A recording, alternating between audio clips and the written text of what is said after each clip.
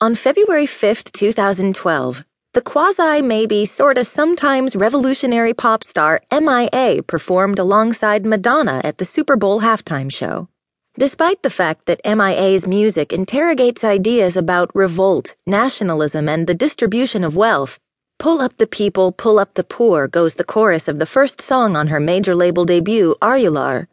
and that her early albums were embraced by indie audiences, there was a time when MIA's appearance alongside one of the most famous people in the world at an event that roughly half of the American population was watching would have been perceived as the ultimate sellout move.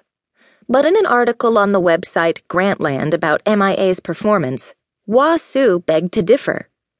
"Today we've grown accustomed to how deeply entangled the interests of art and commerce have become," he wrote, thinking no doubt of such cultural phenomena as 30 Rock and Lady Gaga. "The way a sitcom can be meta and experimental while convincing you that you desperately want a McFlurry.